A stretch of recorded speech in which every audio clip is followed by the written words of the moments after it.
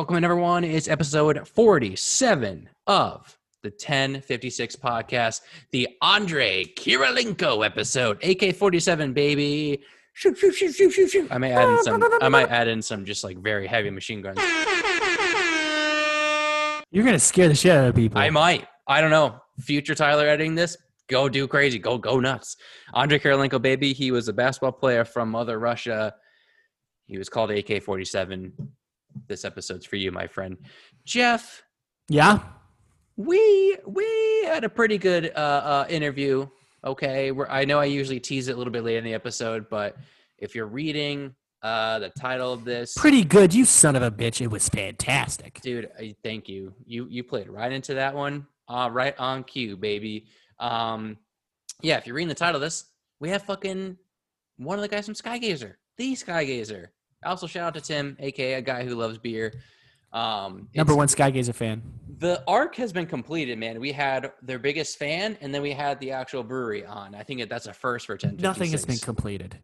There's so much work to do. That's why I said an arc, baby. It's not a circle. It's just an, it's just an arc. But you said it was completed, and all I'm saying is that, listen. No, dude, the arc, the semicircle has been completed. We still got 50% to go. If you know what the next level is? Live podcasts from a can release. Ooh, that's something. We didn't pitch that to Taylor. But Taylor, if you're listening back right now, just pitch it. We'll do a live episode while they're trying to brew beer. Get really in their face and just kind of had the microphone. Just so what are you doing right now? And just hit them like just fucking. Are you sure you're doing that right? They're gonna love it. What if I touch this button? It actually hurt my head. I hit my mic on my forehead. Dude, stupid. If I start bleeding, I could tell people I bleed for this podcast, but maybe I won't tell you. Oh yeah. Also, Dude, my feet are up on my desk right now. Dude, what are you, like every CEO in every movie? Yeah, I play golf. I practice my putting game over there. Mm-hmm. And when my secretary just walks in on me, I get real mad. Yeah. What a bitch, dude. Right? It's okay. I'll give her a nice raise. Yeah, also we talked about it on the last episode. Tom M put together a beautiful raffle for a member of the beer community that passed away suddenly. And your boy won a bottle. I don't know. I think it was from Nebco. I was really drunk last night when shout out to the CT Brewers Guild. Literally, so right before we started recording, Jeff was like, this is very Phil to like text you later on in the day. I was like, yeah. Later on at night. Kind of on brand. So I was all about it. So literally, Phil is just like, Tyler just won a Nebco beer. So in my mind, I'm not thinking about the raffle. And I was like, what? I was like, is Phil giving me beer from the guild or something? And then I was like, oh, this is from the thing. I was like, sick. So, yeah, that is, I won a beer from Nebco. Don't know what it is. I'm very curious. So insert cheering effect. You're making me do a lot of work, and me. I got to add in machine gun effects and clapping. Because at the end of the interview, you're like, "This will be an easy edit," and I'm like, "Over my dead fucking body." Easier than having to like do a live event where it's so loud and there's so much commotion and whatnot. Like, it was so fun. Yeah, dude, I'm not saying it was a bad thing. It was loud. There was people. Everyone was losing their minds. Shout out didn't get COVID, so super safe. Dude, didn't get it either. I actually got tested on Sunday just because of, the very limited and CDC guideline followed limited family I'm having. I got tested. I was negative. I was positively negative, my friend. How was that? Was that pretty bad? You can tell me. What was that? I was too busy staring at the little red dot on your forehead that is formed since you smacked yourself in the head. Oh my God, it's there. Holy shit. Yep. Look at that. Look at that, dude. Sucker. I'm like Jackass, dude. I put my body on the line for this podcast. Dude, I think you're going to get shot by a sniper. Sniper's free. No, I'm not putting in any sound effects for that. Yeah, what are you? Are you a stormtrooper now? Okay, there you go. It's like shooting lasers at me. Yeah, anyway, so yeah, dude, I finally won one of these raffle giveaway things. I get tagged in these beer giveaways. Finally, all the time. We win all the time. We do nothing but win. No, we always lose. Dude, we won at the we did. Armada. Right. You know what? Okay, it has to be parameters. It has to be a paid raffle. We have to pay to either go to the event where there's a raffle or pay for raffle tickets. We're Both two of for us two. won in that raffle. We're 2 for 2 in those kind of raffles. So give me something I got to pay money for this raffle, and we're going to win it. You're absolutely right. Yeah, dude. So tell me what's happening with CT Beer Drinkers? Dude, nothing. Everyone's being normal and posting their beers, and it's disgusting. It's absolutely horrible. Okay, I need you guys to get weird with it. Again. I learned that there is a CT beer fan in Alaska. Huh. Go figure. Shout out to you. Yeah, dude. As you live through Endless Night. That sounds like a Metallica lyric right there. Or just a metal lyric. I don't know. Do with that as you will, Jeff. Shout out to you as you live through Endless Night. All right. Nailed it, Jeff. Good job. Call it a day. Good job, man. All that metal music finally paying off. Listen. There you go. That's good. I need some grindcore in here, dude. Okay. I need some. If it doesn't sound like they're literally vomiting poop, then it isn't grindcore. What the fuck? Dude, yeah. This is, you know what, man? Do you know what this is? You know what this is? It's stuff. You suffer. Yeah. Yeah. So Napalm Death is a huge influencer in grindcore, and that early stuff would be considered grindcore. It really? No, yes, really. Dude, you suffer. Just letting you know. Shortest song of all time. Boom. Look it up. Is it the shortest of all time? I think it was, and I think there tried to be a million copycats. I think Guinness eventually was like, okay, listen, here are the parameters. It has to emit some sort of sound. It can't be 1/10 of a second long. It can't be like that. Like it can't be like. I think they. Yeah, once you say making the shortest song ever, everyone's just like, I'll do that in a heartbeat. Be like, listen, I'll do it right now. Couldn't even hear it. Sorry. Yeah, world record right there, dude. Anyway, dude, Napalm. Speaking of Napalm, Death Grindcore, we had Skygazer on. Nailed it. Dude, how was that? He hinted in this interview that he is a metal fan. That's right. And I didn't go into it. You know what? I'm actually very proud of you that you didn't, because that was going to be something that I was going to feel alienated by. And you talk about Tesseract and help me. Give me one more. Gorgoroth. Dude, you crushed it. Those bands are not even close to being the same. Fuck yeah, dude. Listen, the fact that of the bands that you named, because you know them, yeah, Tesseract, yep, that's hilarious. Yeah, dude. Look, this brain right here. Ever since I smacked my head, I feel like I'm Doc Emmerich from Back to the Future. That's how I create the flux capacitor, baby.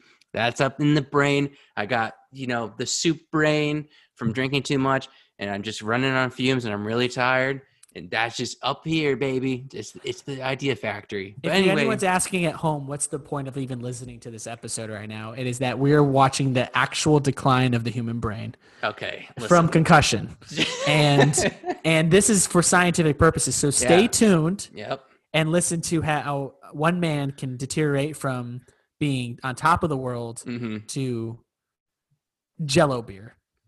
Oh God! We're not. That is for you, the listener, to understand what I'm just talking about. Yeah. Stay tuned in this interview to learn a lot more. Do you know what, Tyler? Again, shout out to our guest. Shout out to all the pairs, man. Come on, dude.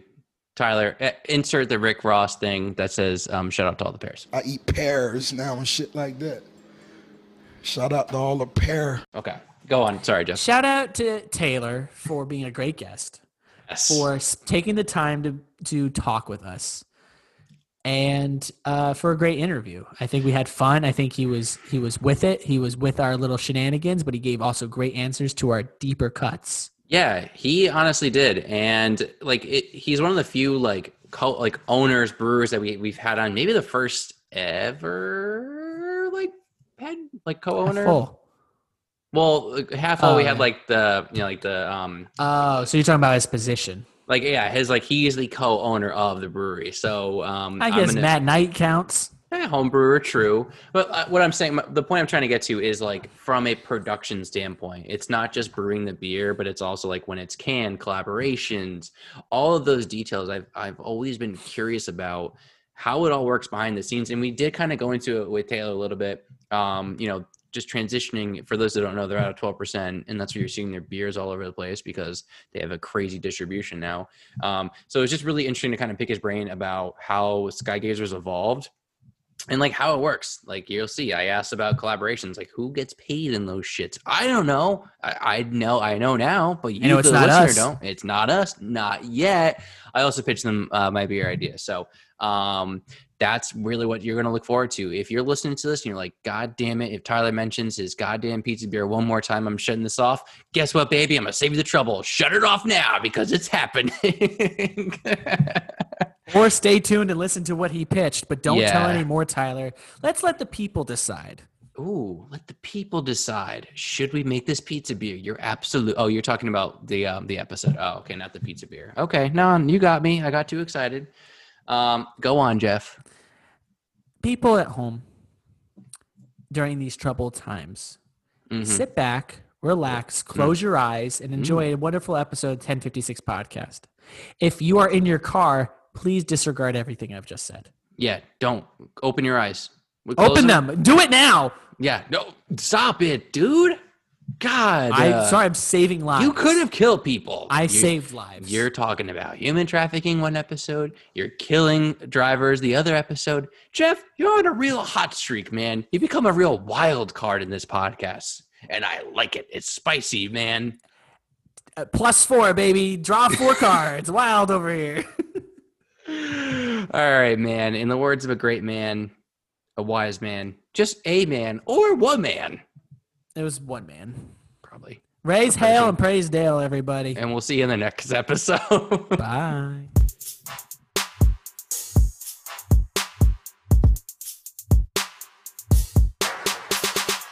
And we are back. This right here is one of the people from one of the breweries that Jeff and I have been dying to pick their brain. Okay.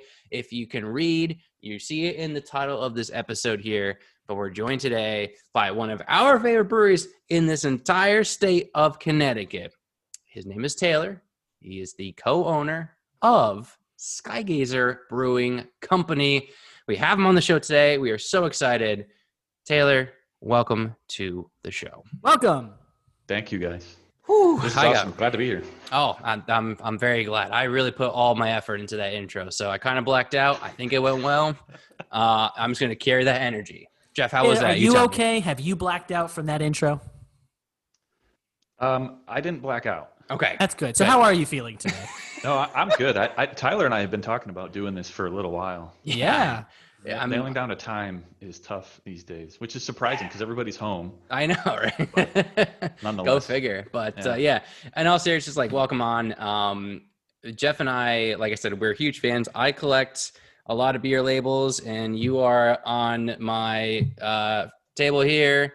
And Tyler, I'm going to have to ask you again to not show No, a picture of your crotch in the middle of the podcast. And let me finish. You're on my beer fridge as well. My crotch was covered. Okay. Don't paint a picture here. Okay. No one draw any conclusions here. Anyway. So Taylor, tell us, I guess, a little bit. We'll start off with the easy questions. Then Jeff will get you. He'll hit you real hard with the hard questions. But tell us a little bit how the name Skygazer like came to be. I actually don't know this history, so I'm generally asking this. Like, how did the name Skygazer come to be? Yeah, it's kind of an interesting story. I guess this applies to any brewery starting today is coming up with a unique name, especially after this craft beer explosion that we've seen. Yeah. So you look on Untappd, you go out on Google and you start searching for these names, and then you're like, damn, that one's taken, that one's taken, that one's taken. So we had been throwing names around, and I think we had Tempus was a name for a little while. Tempest? Tempus, Tempus, and then we found out there's a Mexican brewery that does a really well-known lager. So we're like, well, let's try something different. And then I think I got a text from Eric, and he just wrote the word Skygazer, and he's like, "What do you think?" And I was like, "I think that's the one." And then I said, "Wait, let me do the Google search and the Untappd check," and that was it. Because we really wanted something that touched on either nature or just something vast that creates sort of an imagery to it. You know, staring up into the sky is kind of a cool notion. Why focus on nature? Why that? Why is that the aesthetic that appealed to you the most? Um, well, I'm a hiker and, and an outdoors person, although not much lately with a lot of the pandemic stuff going on. But True. and I think the same for Eric at the time. Just something outdoors and powerful and vast kind of resonates with you. So we thought the name was cool. It had a cool ring to it. And then we tried to tie our branding into it as well. So if you look at our symbol, it's actually a satellite dish on top of a fermenter. That's Not a fermenter. yeah. So I think I missed that. or just whatever. It could be a bright tank fermenter, whatever. That's awesome. But it's sort of tying this looking up concept into the beer world. Yeah. Yeah. That is pretty cool. So that, yeah, I was always like very curious, like how the name's obviously very unique, and obviously the logo is very unique as well. The one thing I'm always curious about, because obviously you've grown a pretty good reputation for the styles of beer that you make. How did you kind of get into these like Berliner Weiss, like either like smoothie or fruited style beers? Like, how did you kind of like decide that that was going to be your main like lane, especially now more recently? I know you've been doing a lot of beers like that. Yeah, I don't think that was our intent coming in. Honestly, we were doing a lot of heavily dry hopped beers, a lot of pale stuff, big double, triple IPAs, trying to hone in on those recipes. And it was actually a collaboration with Kinsman that prompted us to kind of explore the Berliner style, specifically the kettle sour. Yeah, so. We started doing some research, did a quick pilot batch when we used to brew in Plymouth, Connecticut on a little 5-gallon system. And we were really, really happy with the first batch. And we just had been kind of iterating on it from there, adding more fruit, trying to draw a little bit more of those acid notes. So we hadn't really planned on that. But then, watercolors came, and that became our flagship. And that's what people really started to bang down the door for. Let me kiss some ass. Allow me. That's my thing, man. Shut up. I'm kissing ass. Watercolors is delicious. I mean, Ty, what was the one that we specifically addressed? Because we've had several of them. Well, the one that we had on our episode with Tim, shout out to Tim. That was the one. Was the double Berliner style Weiss beer with pineapple, mango, banana, orange, passion fruit, vanilla, and milk sugar. Are you afraid that you will run out of fruit? Because you put the entire alphabet on your can, and it leads to amazing flavors. But are you afraid like you're going to run out of fruit on the planet? I do worry about that, honestly. I feel like a few years ago it used to be, hop availability and what types of varietals you could get. Like nailing Citra and Galaxy contracts is really difficult. And then all of a sudden, the craft world was taken by storm by these heavily fruited sours. And now you start to wonder, where is all this fruit coming from? Can they keep up with the demand? And it seems like more and more brewers are jumping on. So I definitely do worry about that. Just the way that we used to with hops. But I also worry about having too many fruits in the beer. And then instead of being able to detect each of those fruits, you just have like one big flavor. That's almost like this new thing that you created. So that's a challenge too. What keeps you from overdoing it? Like what process do you go and we're like, that's all of them. We should take a few out. I mean, some of it just comes down to combinations that we haven't tried before. There's certainly a lot of room for us to push them further and add, more fruit into one beer. But we want to build to that instead of just go straight for it. Do you have a large dartboard that's the size, probably the size of the Empire State Building that you throw darts at and you say, those are the fruits I'm using? Obviously I'm being hyperbolic, but how do you decide what fruit you're going to use? You have so many that you put into these sours. How many fruits do you eat to test the flavors? Oh, we try them all. We try different combinations of them on their own. There's some surprisingly bad combinations.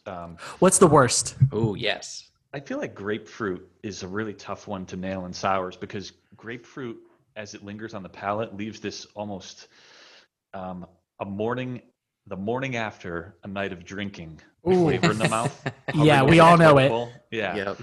It's this acidic, almost bile-ish kind of flavor in Makes in you some sours. mwah. Yeah, it just doesn't come through. So grapefruit, no. Damn. That's the big one. You know what? I had like 3 questions that came up literally at the same time in my brain, and I said, screw all of those. Here's my actual question. What is your favorite Skygazer beer, if you have one? I Don't think, say all of them. Don't I know, you do Putting it. you on the spot. Typical answer. Yeah. I think the one that is a favorite for me, I think it was like an orange, pineapple, tangerine combo. It was like a very tropical combo of fruits that we did. I distinctly remember the label being blue with like orangish colored clouds. It just tasted like drinking like a tropical fruit cocktail. It was just awesome. You know, it doesn't need to be too thick. I don't want to have people pouring sludge out of a can. Thin is fine if the flavor's good, but that one really blew me away. Damn, that's kind of wild. Yeah, because I did notice that. So with your most recent release of I remember my first check-in, as opposed to like the one that we had in our episode with Tim, like the quadruple fruita one, like the viscosity is very different. Yep. So is that kind of something that you're considering? Or are you just saying, I'm just going to see what happens, and whatever the end product is, it is what it is?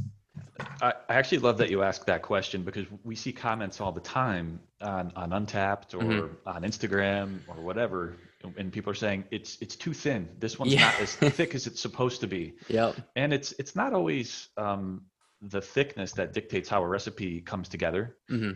It's more so led by flavor. So the first one we came out of 12% with was kind of just to get our feet, make sure watercolors would scale up nicely, and tried fruits that weren't too over the top. So it had a nice like medium mouthfeel. It wasn't like a slushy.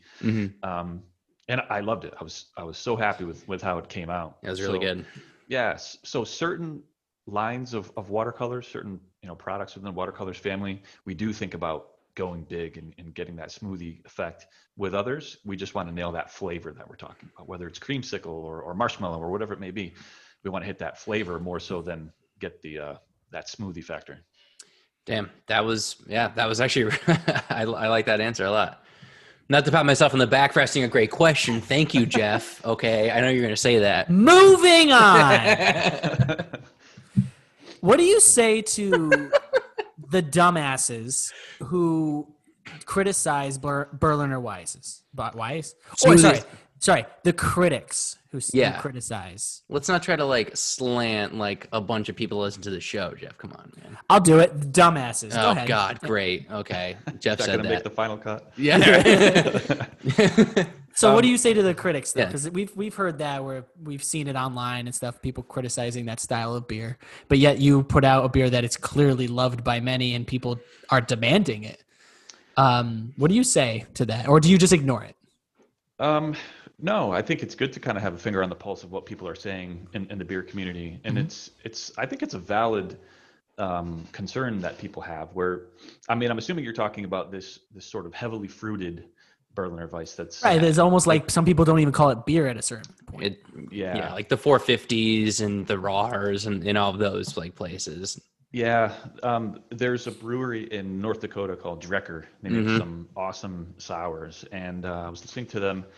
I think it was one of their owners on another beer podcast, and he said, "We are a brewery, so anything that we make is beer.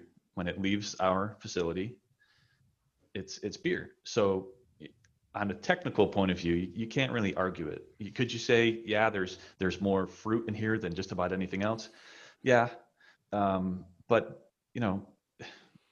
push beer further. Let's try new things. Let's see how far we can push it. Eventually there's going to be a point of diminishing returns where we stop, or we start to kind of move back in the other direction of more clean and more crisp.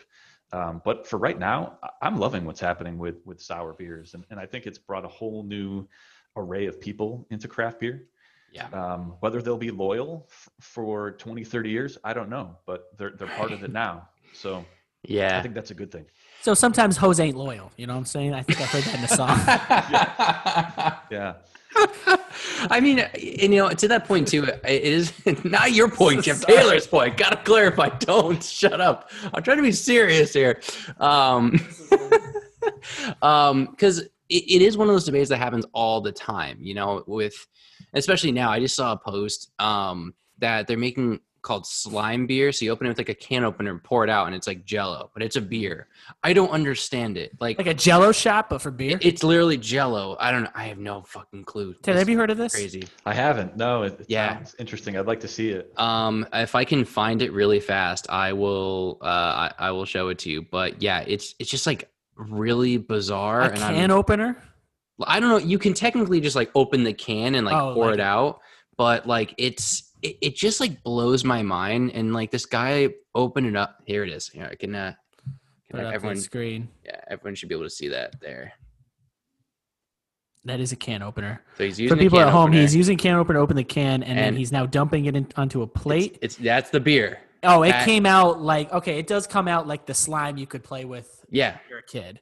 And how do you just drink that, or do you eat it with a fork? I have no idea. A spoon. My a big straw. Yeah, big straw. Big thick straw. So it's one of those things where I see both sides of the coin. People are like, we're fading further away from God's light when Bruce making beers. Like people say that. I don't.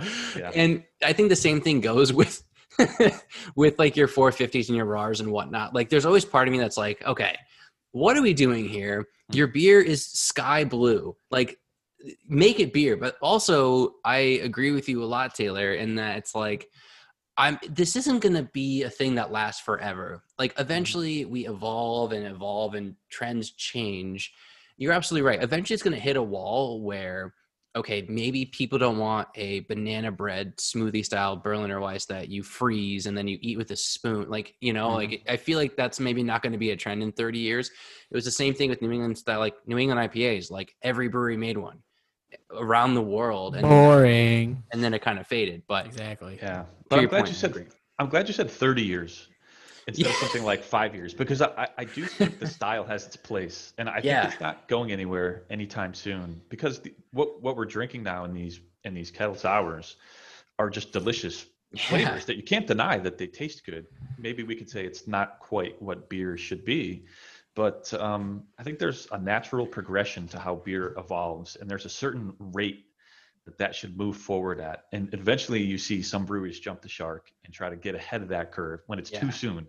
And the community's not ready for it yet. We still need our beers to be fully liquid. I don't think we can have like a semi-solid yet in our beers. I don't think we're ready for that. So, I'm glad you're not making Jello beer. That's all I'm saying right now. I would still try it. Don't say that. He's probably thinking about it. He's great. We can't see his video, but he's probably writing it down right now. He was like, I'm already messaging the packaging team. Like, how do we get this into a can? You don't. You put them in bean bags, and people play cornhole with them, and then when they're done, they eat it. No, you just is it eating or drinking? I don't know. You do it. You put it in like a plastic. You wrap it like in a balloon, and you have to pop the balloon. You have to like suck the beer Jello out of it. Pop. So it's like almost like a freeze pop. Maybe that's an idea. Oh, that's a free one. That's a free one. We don't charge for that. That's a free one. Yeah, that's a free one. I'll start with this. For the people at home may know this because I talk about it sometimes. I have my ear and my pulse onto music a lot in the metal community. Same. Specifically, oh, good. All right. So with that, then you'll definitely know that there's like this elitist group of people in that community where if they like a certain subgenre, and then if that subgenre seems to break out of what they seem to be the underground, not mainstream, because it never makes it mainstream, but more popular than it was, they get upset. Yep. And they get angry, and they actually sometimes attack the people who just came in as it's getting popular. Yep. Do you find that happens with beer as you start making fruitier beer, which brings in different people who don't want hoppy beer, they don't want bitter, they don't want an IPA, but they come in like, wait, I like that, and I can get it at the same place or similar places as you can get. Other people can get different styles. Do you see that there's like a negative pushback by certain people in the community, and why do you think that occurs? Yeah, I don't know why exactly. I think there's a little bit of gatekeeping that goes on. Right, gatekeeping. People trying to like protect this torch of what brewing has always been. And I think a lot of that maybe it's just nostalgia and remembering the past as being a certain way, and that's the way it should always be. But things evolve and things change, and I love that there's this new avenue of these crazy over-the-top beers that bring new people into the craft beer scene. It helps with the diversity and the numbers of people in this community, which is especially helpful right now in a pandemic when so many breweries are hurting. So there's a lot of parallels to music and especially in metal. I would agree with that. I definitely see it as like a scene that is not embraced by everyone, right? It's not right. So a lot of people who are like, there's a craft beer scene. Isn't that for people with beards and glasses? I'm like, shut up. Yeah, you, dude. Damn it. You're the problem, Jeff. Okay. But so there's people outside of it. So it's its own little niche community. And then there's people who are really into it. So it's not people who don't just go to Two Roads, but then who are really into following it and listening to us type of thing.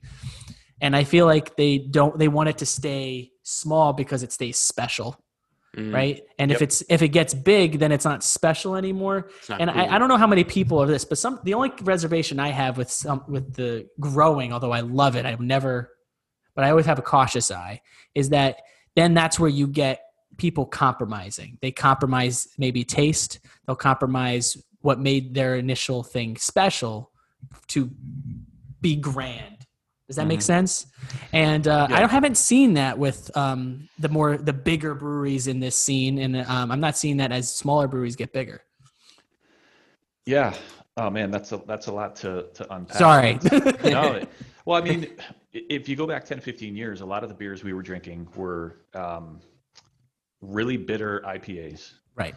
And there's only so many people who are interested in drinking that type of product. So naturally, when we move from IPAs that are bitter into these low bitterness, very fruity and estery forward, flavor profiles, you're going to have a whole new group of people that are like, oh, that's beer. I do like beer. Let me try something else. And then you can have, a heavily fruited kettle sour, and somebody who's never had a beer before says, that's awesome. I didn't know that that's what beer tastes like. So the fact that you have people in the community pushing those newcomers away is almost like they're kind of disagreeing with the direction that the industry is trying to move. So it's a conflict. Yeah, it's really weird. And I feel like with any industry, with something that you consume, whether it's music and you're listening to it or you're drinking it, like people have so many like dramatic slants onto something. It's those same people that are like, kettle sours aren't beer, even though like in Berliner Weisses aren't really beer, even though that's like one of the original styles of beers. And, it's like, at what point, like, is it like, all right, let's just enjoy it and move on. I have my own worst enemy with that sometimes too. I'm like, this isn't beer. And then I'm like, no, I'm becoming that person. I'm becoming the asshole. You don't have to like the beer, and you don't have to like a style. But that has to do with taste, as long as it has to do with that preference. I know. Well, that's like a genre of music that I don't listen to. Going into that community and saying, this isn't even music. Right. This sucks.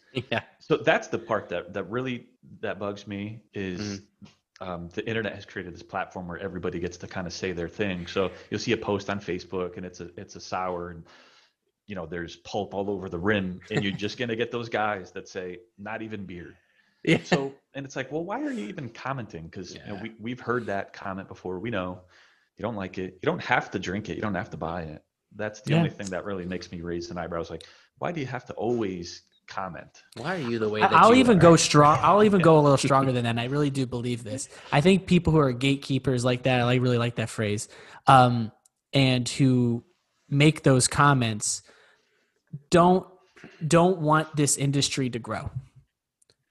And because if they did, then they would want to encourage a change and adjustment and experimentation and exploration as much as a brewery can do it and be successful doing it, like you guys have. Like, look at what Skygazer is doing. It's you're being rewarded for it. You guys are huge right now, and people are living, especially for your watercolors brand series. Series. Thank you. Brain fire series of beers, and you're seeing how you're expanding into something that wasn't as as easy to to market out there, and people are eating it, drinking it up. Yeah. Well, I'm Yeah. eating it. And Or eating it. we're so happy for that Watercolors has that name recognition and people kind of know that flavor profile. But if we had debuted a beer like that 5 years ago, it would have been too soon. Nobody soon. would be interested. Way too soon. So Yeah. the timing was good.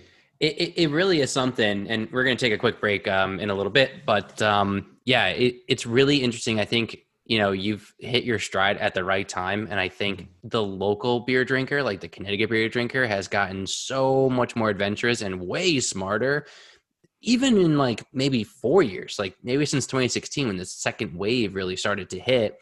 Yeah. It's crazy. I'm like, oh, I have a hop preference. It's like, if it's Idaho 7, I don't want it. And I hear that and I'm like, me 5 years ago would never know what an Idaho 7 op tastes like. And here I am being snobby like that. So go figure. But hey, I'm all here for it. Yeah.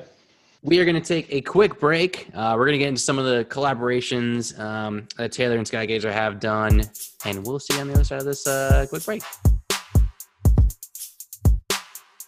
And welcome back. Stole my thunder. Don't like that. We have Tater from Skygazer Brewery, That's right. and Tyler. Yeah. You had some questions about the future of Skygazer. The future. And I'm excited because honestly, that's a little symbolic. You know, you're looking up, looking forward, Oh, well, actually, seeing what's next, seeing what's beyond. you're actually seeing light that's older, so you're not really looking into the future. Who You're say I'm actually, looking at stars? you are actually the worst. Okay, you did that on purpose. You made me Like sound a star, I will cause this podcast to implode. You're the worst. I'm taking control now. So yeah, I mean, on that note, God, I had the question line up. You son of a bitch. How hard is this? Taylor, what is the future of Skygazer? Yeah, whatever. Oh, yeah, what? That's such a broad question. What would you? So I'll start with this. What would you like to see? Let's start with what isn't established that you would kind of are like just ideas that you would like to see Skygazer do. Yeah, I guess then we could break it down into like near-term goals Sure. versus long-term. So near-term, I think it's important for us to start diversifying our offerings a little bit. We've become known for our sour beer, and we want to push that out into different areas now. Looking into hoppy stuff and stouts, and then offer some more crispy and traditional type offerings as well, just to have a nice portfolio. So that's kind of the near term, and we're just kind of continuing to get acclimated down at 12% and learn more every time we brew a batch down there. And then long term, man, I don't know. We talk about that all the time. Do we want to open up our own spot again in a different way when we're able to, or do we want to just continue to produce beer out of the facility in North Haven? I don't know. 2020 has been such a crazy year, especially for our business, that we're trying to reset a little bit and think about what the future means to us. But we know that we do want to have a serious part in the Connecticut craft beer scene for a long time to come. Yeah, and I think you've definitely done that. Oh no, it's fine. Go ahead, Jeff. I said sorry. I'm kidding. How has COVID affected you guys? And can you go into that in specifics? Like as because a lot of people still were going out and buying beer, and we were buying beer in droves. Like people were out there for releases at different breweries all over. Have you seen? Have you seen a change? Yeah, huge change. When news of the pandemic first started to hit, we really weren't sure what to make of it. That's something that's new to the States, at least in terms of the scale that it's reached now. Right. But we know when the governor started saying, "Hey, business has got to shut down. We can't have people gathering. You got to wear masks, all that stuff." We were thinking, "Damn, like, what are we going to do now if we have to close?" We're not a big shop. We were a little 5-barrel shop at the time, so. Not making a ton of volume and doing solid week to week, but then once things started to shut down, our sales went through the roof. It was the strangest phenomenon. We couldn't understand how our beer was selling out so quickly, and a lot of it we think was just moving to an online platform to do our sales online, where you come pick up your beer after. We think that for whatever reason, we had a reputation of being a line brewery. So no matter what day you go, you're going to end up waiting in line. And that wasn't always the case. But now that we offered an opportunity for people anywhere to order in advance and secure that order, all they had to do was drive out. So, we were selling out of beer in a minute or two.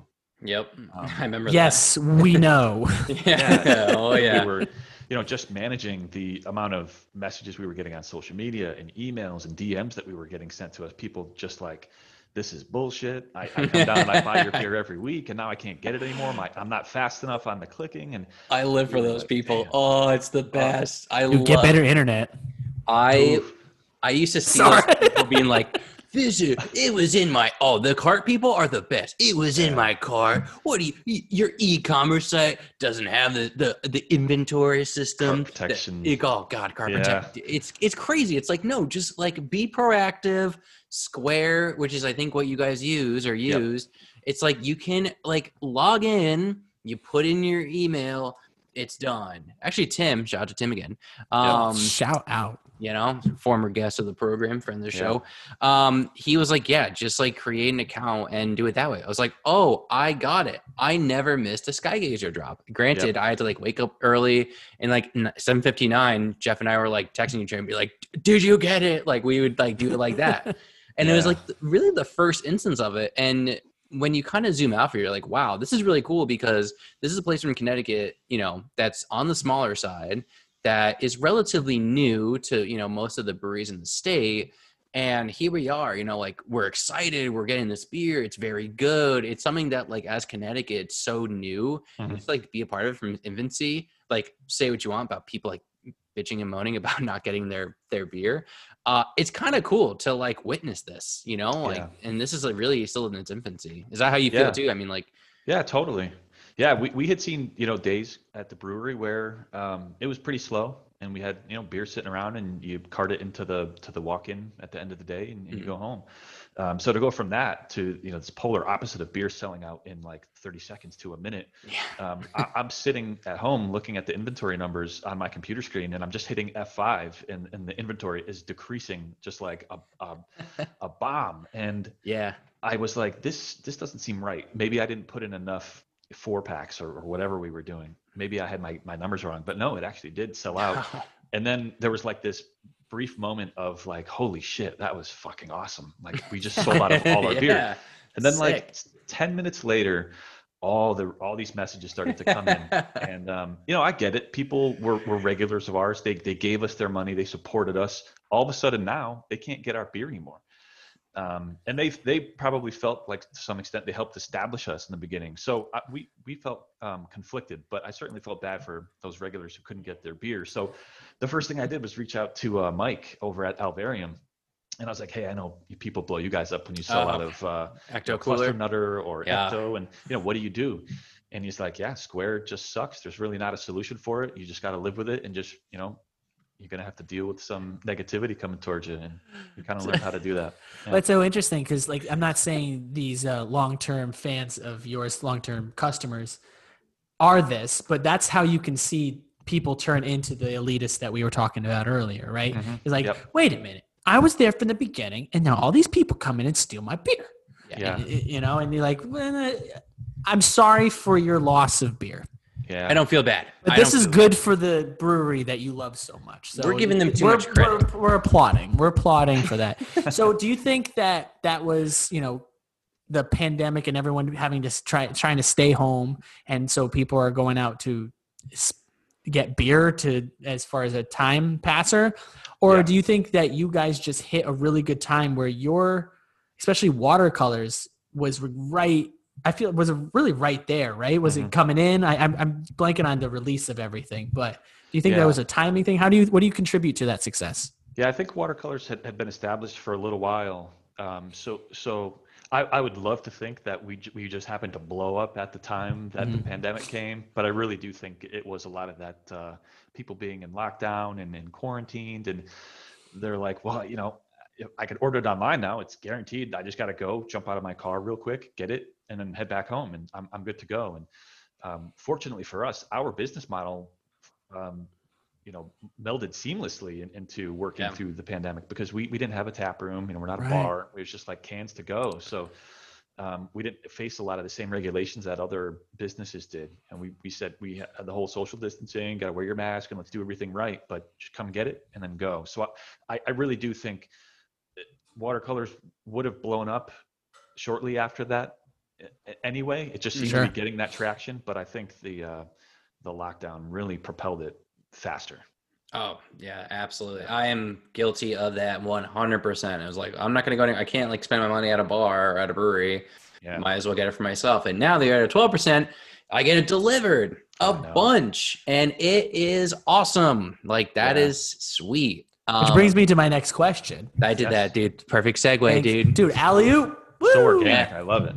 You're welcome. It's poetry in even motion. Isn't it even more organic that we stop the transition immediately to talk about how great it was and then get completely off course? Yeah, totally. Yeah. Do you still remember the question you were going to ask? Oh yeah, because I've had this prepped. This is my question where I want to ask how you got involved with 12% and how that business partnership came to be. Yeah, so it sort of stemmed from a little bit from the pandemic, I think, when a lot of our beer was moving really quickly, and it was selling out quickly. So to kind of go back to those early customers who helped build us up, they were saying, fine, great, I can't get it. Still love you guys, but you really got to make more beer. Yeah. Oh yeah. So we started to think about how, and we looked at maybe expanding, our tank capacity in that building. We talked internally at that time about leveraging a facility like 12% to make our beer in larger volumes, and it never really went anywhere. But then sort of we kind of hit this point in our group, a group of owners, where it just wasn't really working out between us anymore. I feel like there was a lot of sort of just unspoken stuff that had gone on for a while, and there was some resentment, and I think it had gone undiscussed so long that the feelings of resentment were irreversible. So we kind of decided as a group, and this is the short version of the story. We decided as a group to split. And during that time, we had reached out to 12% and just said, hey, how does it work down there? How do we make beer down there? And that's kind of what got the conversation going. And it was kind of a slow process to get down there, and to secure some tank space. They got a lot of awesome brands down there that are trying to brew beer, and we're trying to figure out, with their team, how to get some beer in those tanks. But it really was just looking at demand. Yeah. It's great to sell out of beer. It feels awesome, but we were making nowhere near enough. And, that wasn't our fault. That was just a byproduct of what we were able to afford in terms of equipment and space. But quickly we realized, there's more potential here, and our customers want it. So selling out a beer in 2 minutes online for the next 5 years isn't going to happen. No. Sounds like a nightmare. And people would stop trying after a while. Right. If they're like, every single time I go on, they're sold out, they just stop trying. So that's classic business growth. And you really love to see it. You really love to see it. Yeah, absolutely. A question I actually just thought of. So as far as the production increase goes, like, what is the difference, like what you were doing in Southington compared to what you're doing at 12%? The beer still sells out in maybe a day and a half, 2 days. I know one of the most recent releases, it sold out, I think, in maybe 36 hours. So how much, and say what you can, but how much have you increased production to sort of meet the demand? Yeah, so it's kind of interesting because per batch, we're making about 6 to 7 times more beer. Wow. But with the frequency is not there yet, so we're not making beer as often. Right. But yeah, we're looking at about a 6 to 7 time increase, which is pretty big for us, and that's just getting started. So to kind of put things into numbers, in Southington we were on a 5-barrel system. We were yielding anywhere between 150 to 170 gallons of beer per batch. At 12%, we're on a 30-barrel brew house with 60-barrel and 90-barrel tanks. So you're talking about a significant increase in production capacity, which is Jeez. awesome for us. Yeah, it's awesome. And that's how I know too. Like, I think the one that really stuck out was the first one that you kind of mentioned, the collaboration with Abomination. Mhm. I feel like, that there was a couple months hiatus just in between when you moved from something to 12%. And all of a sudden that kind of like teaser came out and I was like, oh shit. I sent it to Jeff. I sent it to my fiance, who's a big fan of Skygazer. Mhm. Everyone was like, holy shit. The roof has flown off. We are it. Like, we're in. And that moved so fast. And I know that 12%, is massive. And I was like, holy shit, this went within like a day, right? Was that like, did it sell in a day? Am I? I believe so. Something like that. Yeah. And I was like, this is awesome. So yeah, that was a great sour too. I think it was well received by everyone. Yeah, thank you, Josh. Arno and I had a blast kind of putting together that recipe from Abomination. Just saying, let's do some crazy shit, man. Let's just try to put something out there that maybe nobody in Connecticut has had before. And it's good. And I just realized you have a chocolate strawberry sour, and you also used to make a chocolate strawberry stout, Yes. which is very interesting. I've had both. Very obviously they do really well. Like you never think like using the same ingredients in a style of beer for two very different styles of beer would work. And here you are doing it. So I thought that was great.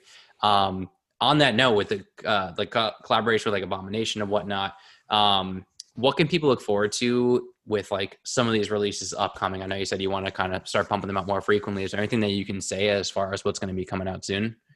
Yeah, so I actually just got a label from Josh today.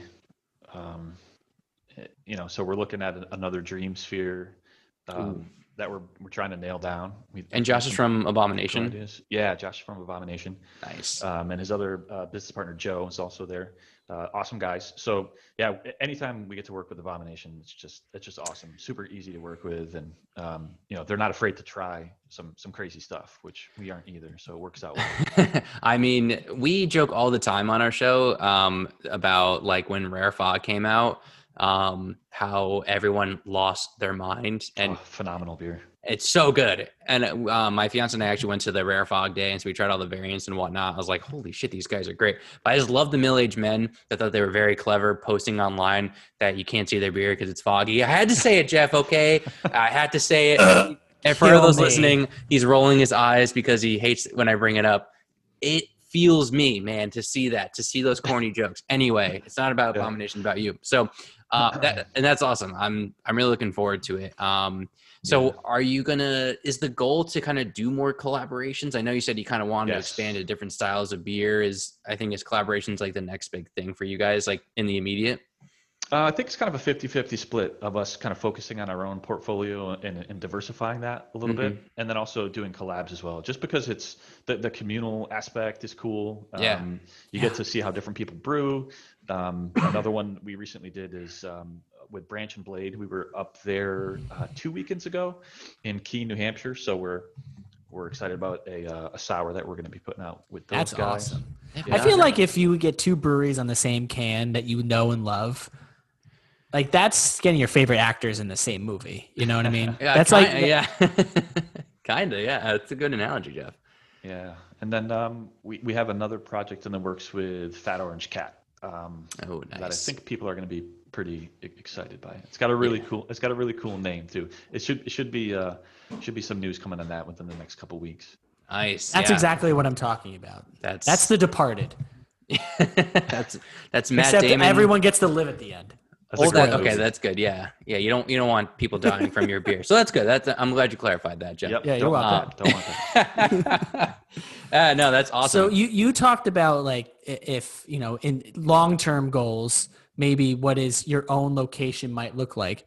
Have you given thought about a preference for what town you would want to be in? I think like location for breweries is so important, especially what town you're in. And some breweries like a half full take great pride in being in the cities or towns that they're in. Yeah. So would you have a preference, or would you just like try to get the space right, and wherever that is, it's where it is? Yeah, I think getting the space right is more important. I think Connecticut's small enough that people are willing to venture just about anywhere within the state for good beer. So I think we would just want something with a little bit more space, a little bit more breathing room, and maybe some sort of a nature component built into it, since we really feel that as part of our brand. So My God, skylights, ooh, there you go. Yeah. Floor free lights. ideas. Yeah. Tater, free ideas. I know. I'm gonna start cutting some royalty checks to you guys once these things come to fruition. But yeah, I also want to do. I've always wanted to have our symbol actually, be something that's made, like get a fermenter and I don't know, go over to ESPN and get some like old used decrepit satellite dish and Yeah. have a welder get it on top for us and That would paint be the whole thing black or something. That would People be would sick. love that. People Yeah. would love something like that. So, I had a question. I remember it now. Just going back to collaborations. So, I've been meaning to ask this, and maybe this is an obvious answer that I have, but when you have two breweries that make a beer, it's a little bit different with you and Abomination because you're both at 12%. But let's say it's you and a Fat Orange Cat, where they're also at 12%. I mean, let's say it's two breweries in two different locations. Yeah. How do you determine like where you're going to brew? How do you determine like profits? Who's going to sell it? Like, I feel like it changes based on the beer release. Is that the case? Yeah, I guess it's different for every different collab. I think the basic fundamental is that whoever brews it, the profit belongs to them. And okay. if there's a return collaboration, then it goes the other way the following time. But it really comes down to a lot of the legal and licensing stuff related to liquor licenses and how beer is sold and where it's sold and who can divvy up those profits. So, yeah, does that answer your question? Yeah, it actually kind of does. And it does like kind of shed a light on how it all works, because I feel like breweries are doing it more now. But it's still a very new thing. Everything with Connecticut beer is still very new, but I feel like a lot of collaborations in themselves are very, very new too. So I'm always curious, just like who actually makes money off this? It's like someone has to get that 51% or that, that majority of the profit. So, I mean, so let's say, for example, with you and Abomination, you guys are both at 12%. You're essentially using the same equipment. Is that more of a cut and dry, without getting into specifics, but is that more of like a cut and dry deal as opposed to two separate locations, two separate breweries? I guess the most cut and dry to look at it is whoever's brand the beer is sort of being sold under, they're the ones that are releasing the beer. Gotcha. Okay. That's where all profits from that beer should go. Huh, excellent. I meant to ask that with all these some of the breweries that we talked to, and just talking about the collabs. I was like, that came right up to my mind. So yeah, Tyler, that's a good question. Thank you. When we did our first collab with Kinsman, we were super new to the industry. Yeah, we hadn't brewed on a commercial system before, so we were like, do we ask about getting a cut of the check from this beer? Should we get money from this? Yeah, so we didn't say anything, and it turns out you don't, which is fine. But really? When we collab, we're just looking to kind of expand, our brewing knowledge, get together with cool people, drink some cool beers, make a cool product, and the profit, it really is just a bonus in the end. So I want to pitch a beer to you. Okay. Now. Oh my God. No. Taylor, let me pitch an idea from you. I have an idea. No, don't steal my thunder. Don't do it. Come on. Wow, I want to hear it. No, I don't have an idea. It's just like this is like the time to start pitching ideas like Shark Tank. Yeah. Think of your idea while I pitch mine. So I don't have one. I don't have any ideas. These breweries are getting weird. We got Jello beers. We have pastry seltzers. Look how excited you get. We have anything that's in liquid form could be a beer in this case. So I thought, oh my God, gross. Let's get weird with. Okay, yeah, that came out wrong. Thank you, Jeff. Anyway, this is my Shark Tank pitch. Okay, all right, I'll shut up. Taylor's the cubes, man. Anyway, I want to make a pizza beer. What's a pizza beer? Oh, sounds like you're interested. Let me tell you more. Okay, so it's so no pineapple on this one. It's a tomato goza with basil and lactose or some sort of cheese powder product to make a pizza beer. Now, before you say that's gross, how can we get this into 12%? Okay, because Omnipolo's made a beer with cheeseburgers in it, so The sky is the ceiling is the roof, as they say. We send faxes every day, but no one answers back. You mean with this recipe spelled out? Yes. Well, Yeah. we spell it, but we spell it in code so no one steals it, but we don't understand why nobody understands what's Yeah. going on. No, yeah. We figured some. I can't So- understand why nobody's taking you up on the offer Me- yet. Thank Okay, you. Thank you. Yeah. So Me neither. You're gonna want to pilot that first. okay, good to know. You know what? That was a really good way to let me down. So I actually really appreciate that. You know what? I got to go to Yepe and I got to go to Hanek. I don't know how you say his name from Omnipolo. I feel like, it's just got to be the right clientele. I think where we have to go is Modern and Pepe's. Oh. Mm. Could you imagine? Yeah. Could you imagine You don't if see we a lot of captured pizza the shop taste of collabs. New Haven pizza in a beer? Oh man. You know what? A little brain blast. Instead of making the ingredients into the beer itself, why don't we take the finished pizza, throw that into the fermenter, just dump like 300 pizzas into an IPA pizza beer. You know what gets me excited is that That's a free that one. this conversation will not leave us, and that no one else will hear this idea, Yeah. and that this is a totally private thing, and so Yeah. no one can steal it. This is totally off the record. If you're listening to this at home, cover your ears. You can't take this idea. No, There's only between Taylor, myself, and Jeff. So Yeah, we're jumping on this one. yeah, we are. So you know what? I'll if we're not going to do a tomato style goza, at least I want some full cheese pizzas thrown into a fermenter. Now, in all honesty, we're not asking you to jump on board on this, obviously, but what you pitched. But what Tyler pitched, do you think that could be possible? Like, is that something that makes chemical sense to you? Yeah. Oh, I mean, I think in the industry today, between a combination of real ingredients versus some flavors that you can get through extracts or concentrates, it's probably not that hard to pull it off. Would anybody enjoy it? I don't know. What would be the pairing dish that you have with your pizza beer? Pizza. Taylor, does anyone More enjoy pizza. this podcast? But we still put it out there. Like, honestly, That's a good point. That's a I good enjoy point. it.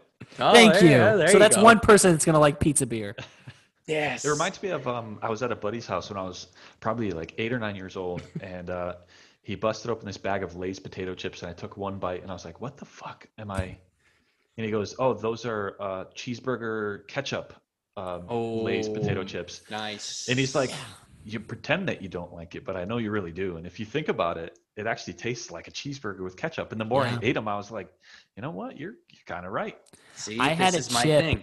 I had a It's cheeseburger called chip. Stockholm syndrome, baby. was- We plant the idea and then you fall in love with it over time. Okay, go on. I had a cheeseburger Cheez-It, and Oh, it yeah. mostly tasted like the pickle you would put it like in a McDonald's burger. Mhm. Like, it didn't taste like cheese or a burger. It was mostly the pickle. Yep.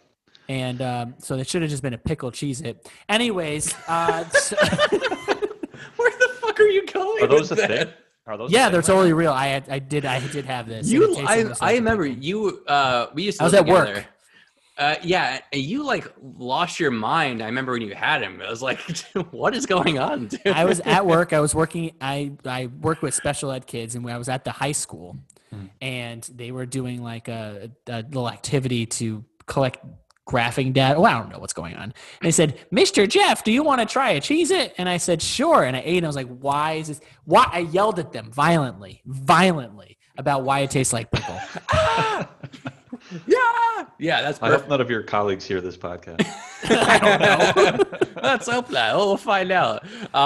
So, okay, you know what? I'm glad that I pitched this idea to you because from a tomato style sour, I think there's going to be a beer. If we can get Modern or Pepe's on board, even though Ooh. Pepe's is so like old school and would never do anything to tarnish their brand, like my idea, maybe you get enough beers in What them. about Bar? Oh, see, Yeah, Bar's great. that's the wild Ooh, 'cause card, they man. do They the make their own alcohols. beer. Yeah. Oh man. So anyway, actually this idea sucks. Anyone listening, don't do it. Okay. No, do not put pizza in your fermenters. Don't Hey, do it. Taylor, what is the weirdest beer that you had? Ooh. Like the weirdest combination. You could have liked it, not liked it. You don't have to name who made it, but just what was the weirdest beer you've had? I think the weirdest one I had was probably like 15, 16 years ago. I don't remember who the brewer was, but it was an oyster beer. What? and it was it's pretty interesting. I'll just use the word interesting, Ugh. but Ugh. that was a one-time purchase. Yep. That Yeah. sounds Was it fun. really salty? How does that Yeah, be salty? I don't even salty know. and kind of had a weird filminess to it that Oh, I still remember. oh no! Thankfully, Untapped wasn't around back then, though. Yeah, right. Jeez. Every year, we've only done this podcast for so long, but last year we did a beer awards and we gave our best beer, best can design. One of them was the weirdest beer, Yeah. and our winner was Tyler. What was the winner of last year? It was the Bone Church Brew from Hoax and the Bone Church, like the metal band. They used, I guess, technically, I don't know if they actually sacrificed a goat, but they used the bones from a goat, and they used that in like the beer making process. I had it. I mean, it didn't taste like bones or anything like that, but like, you know, it was like someone was like a little like off there. I was like, this is sick. It was pretty cool. Like, it was good. I enjoyed it. Yeah. So we have to see what's going to be this year. I'm just kidding. I already know it's going to be the weirdest beer I've had this year. I'm not going to say who. I'm not going to say what. Jeffrey. Yeah, bury it. I just looked it up, oyster beer, and I don't remember who the brewery was, but there's quite a few of them out there, which Why? is kind of No. surprising. I know what Evil Twin didn't Evil Twin do a surf and turf. Yeah. Yep. Yeah, that sold out too. People like they put lobster. They're like, "What? You put lobster in this sour?" And I was Dude, like, people putting oysters and lobsters in beer. Pizza will be easy. People have already done it. I'm sure. We'll look it up and we'll do our research. yeah. So maybe Read. we're gonna keep shopping this around. So I appreciate you hearing me out, Taylor, as a professional brewer yourself, a prospective brewer. So but yeah, Let me know when the signed NDA gets to your desk. I will. I'm sending one right to you. Yep. But we'll make sure if we make this happen, and we'll make sure you get a can for free. Or Awesome. a A discount. 4-pack. Discount. A can. I will drink it. A discount. So what? He said he'll sip it. This is gonna be a running joke. I'm like 99% joking, but if ever someone were to make that beer and have our faces on it, it would complete the entire arc of this podcast. That's really what it comes down to. Tyler, if we're gonna do this podcast, we need to do it with honesty. This isn't a joke. This is real. Okay, Don't sugarcoat it. You're right. This is I'm real as it gets. actually like half serious about this. I'm fully serious about getting our own beer, like face on a beer. I'm like half serious about putting pizza in the beer somehow, whether deconstructed or already constructed. I don't know. I'm getting very excited talking about this. He is. Oh My my God. imagination's running. Like, It is. Are you talking about like the flavor of squeezing a slice of pizza? Ooh, that doesn't sound that good. Now that you say it What like flavor are you that, going for? so I think tomato would be the big one, right? Big maybe tomato, but also like the mouthfeel, so like that sort of bready, that kind of like fat, if you will, a little bit. It gives it what we call a depth and texture. Jeff, come on, Horse blanket. don't say horse blanket, okay? It's an off flavor. no. He always says that. What are your Taylor? What are your thoughts on adjectives for beer? And is horse blanket a relevant one? I think a lot of people probably can't relate to what that even means. I Thank still don't know what it you. means, and I've had it Thank explained you. to me. Yeah, people thought we were crazy. Like because I'm reading Tasting Beer by Randy Mosher, and they bring that up. And I remember having this conversation. People are like, "You don't know what like the off flavor horse blanket is?" And I was like, "What is a horse blanket? I've never seen a blanket for a horse in my life. I don't know what this is." Yeah. And apparently it's like an off flavor thing. Sweaty, greasy. Just think of what sweat smells like. Yeah. Ooh, I mean, that- gross. Pizza Sweat. That's the name of the beer. Pizza Sweat. But, It's not going to be pizza sweat. all right, let's shop it around. But that's the clubhouse leader right now. Pizza Sweat, baby. It's going to be called Earth's Crust. Oh, that's even better. You're Oh, welcome. man, the branding's already coming into play. Oh, it's Fuck. beautiful. Yeah, that's great. All right, I'm not going to spill any more secrets of this. We're going to wrap up this interview here. Jeff, I didn't mean to cut you off. Did you have any last questions? No, this has Well. been fucking fantastic. Yeah, I mean, it was everything I imagined and more. I have more ideas for my pizza beer, so what else could be better? If you're unfamiliar with Skygazer, find their beer. They're on 12%'s website, 12% beer, 12%beerproject.square.site for their upcoming releases. Follow them on social media. Taylor, what's your social media? I was gonna try and guess, but The big ones are Facebook and Instagram. Twitter, We're kind of falling by the wayside a little You can bit. find you at it's just look up Skygazer. Is it Yeah, at Skygazer? Yeah, I Skygazer. think it's at Skygazer_brew and Facebook. Yeah, just a quick search. You'll find us out there. Skygazer_brewing co on Instagram. That's where they'll be for the releases. Obviously, Jeff and I are huge fans. We can't wait to see what you're going to be pumping out for the rest of this year. We're looking forward. Taylor, thanks for dealing with us, and thanks for hearing our pitch.